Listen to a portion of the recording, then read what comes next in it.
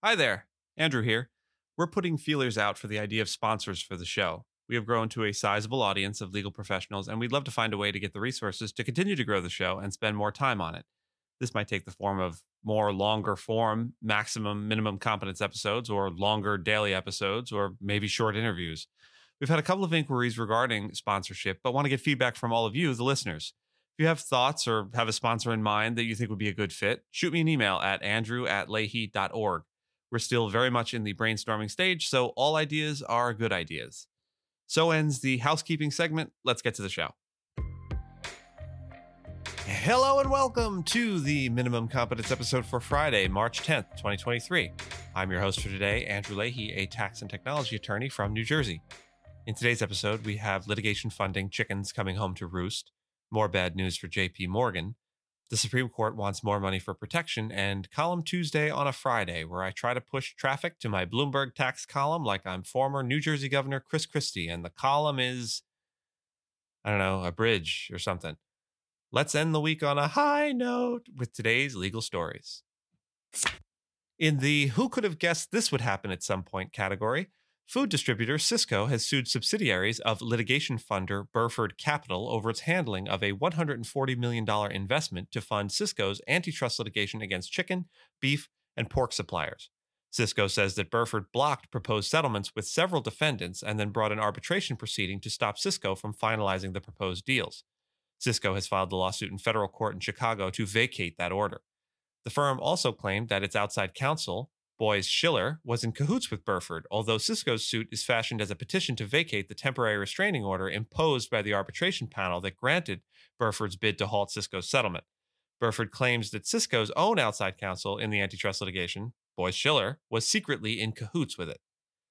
For those unaware, litigation funding is a practice in which third-party investors finance lawsuits in exchange for a share of any settlement or judgment.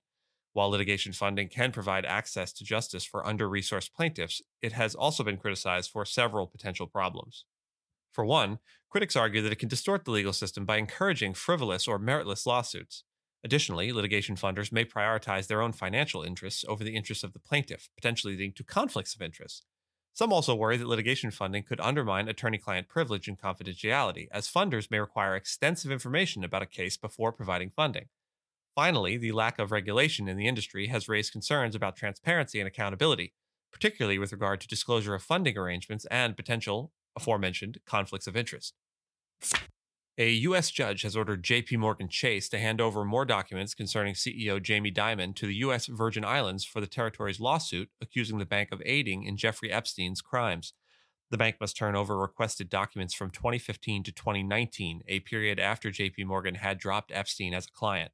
The U.S. Virgin Islands is seeking damages from JPMorgan for allegedly aiding in Epstein's crimes by keeping him as a client and missing red flags about his misconduct on Little St. James, a private island he owned. Epstein had been a JPMorgan client from 2000 to 2013. JPMorgan has declined to comment on the order, and the case is scheduled for a March 16th conference. JPMorgan also faces a proposed class action over its ties to Epstein. The bank filed 2 lawsuits on Wednesday, accusing former private banking chief Jess Staley of intentional and outrageous conduct in concealing information about Epstein, with whom he had been friends. The U.S. Supreme Court is requesting an additional $5.9 million in funds from Congress to enhance the security of the 9 justices following threats and protests that began after the May 2022 leak of a draft version of the ruling that ended the recognition of a constitutional right to abortion.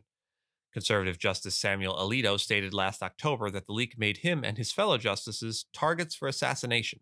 The proposed funding was included as part of a $9.1 billion budget request released on Thursday to fund the Supreme Court and the rest of the federal judiciary in the fiscal year that begins on October 1st. The budget request also includes a $6.5 million outlay to improve physical security at the Supreme Court building. The proposed additional funds would allow for contract positions that will augment the capabilities of the Supreme Court police force and provide continuous protection as ongoing threat assessments show evolving risks. The court is seeking greater protection for its members after protests outside the homes of some justices and calls by Republican lawmakers for greater protection for members of a court with a 6-3 conservative majority. Last year, Congress approved legislation to expand police protection to the families of the justices and senior officers of the court following the leak of the ruling overturning the 1973 Roe v. Wade ruling that had legalized abortion nationwide.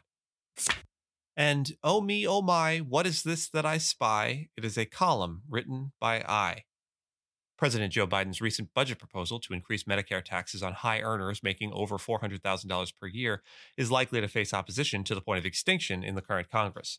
While it is a laudable goal, the public's views on redistributing wealth via taxation have only just surpassed 50% approval. So care must be taken with these dead end proposals. The proposed tax, along with other aspects of the budget proposal, will likely never see the light of day, but the absence of a tax increase won't stop people from feeling vicariously aggrieved. On the other hand, 63 million people are enrolled in Medicare, covering 20% of the total population. Medicare is vital for people aged over 65 and individuals with disabilities, and thanks to it, only 0.7% of people aged 65 and over are uninsured, in contrast to 9.7% of people all ages. Instead of rolling out bespoke taxes and go-nowhere proposals, the government could consider closing loopholes and ensuring that billionaires pay in the same rates as everyone else, which comes with all the revenue generation and none of the baggage of announcing dead-on-arrival tax plans. While only 1.5% of tax returns would be considered high earners and subject to the tax on income over $400,000, the percentage of people who imagine themselves to one day be subject to that tax is much higher. That makes the public's appetite for talk of tax hikes for even the upper middle class somewhat limited. Thank you so much for listening to Minimum Competence, your daily news podcast for lawyers. If you're looking for more than minimum competence, links to further reading on all the topics touched on today are in the show notes. If you have any questions or story suggestions, find us on Mastodon on the esq.social instance. I'm at Andrew, and my co-host Gina is at Gina. Reviews go a long way towards helping new listeners to find our show. If you have a moment and can leave a rating or review on your podcast player, we'd appreciate it. And if you know someone that might be interested in a story we cover, maybe consider sending them the episode. Minimum Competence is part of the ESQcast network of podcasts and streams on esqstream.com. We'll see you back here on Monday, and until then, I would first just like to thank the Academy and my agent for all of their minimum competence.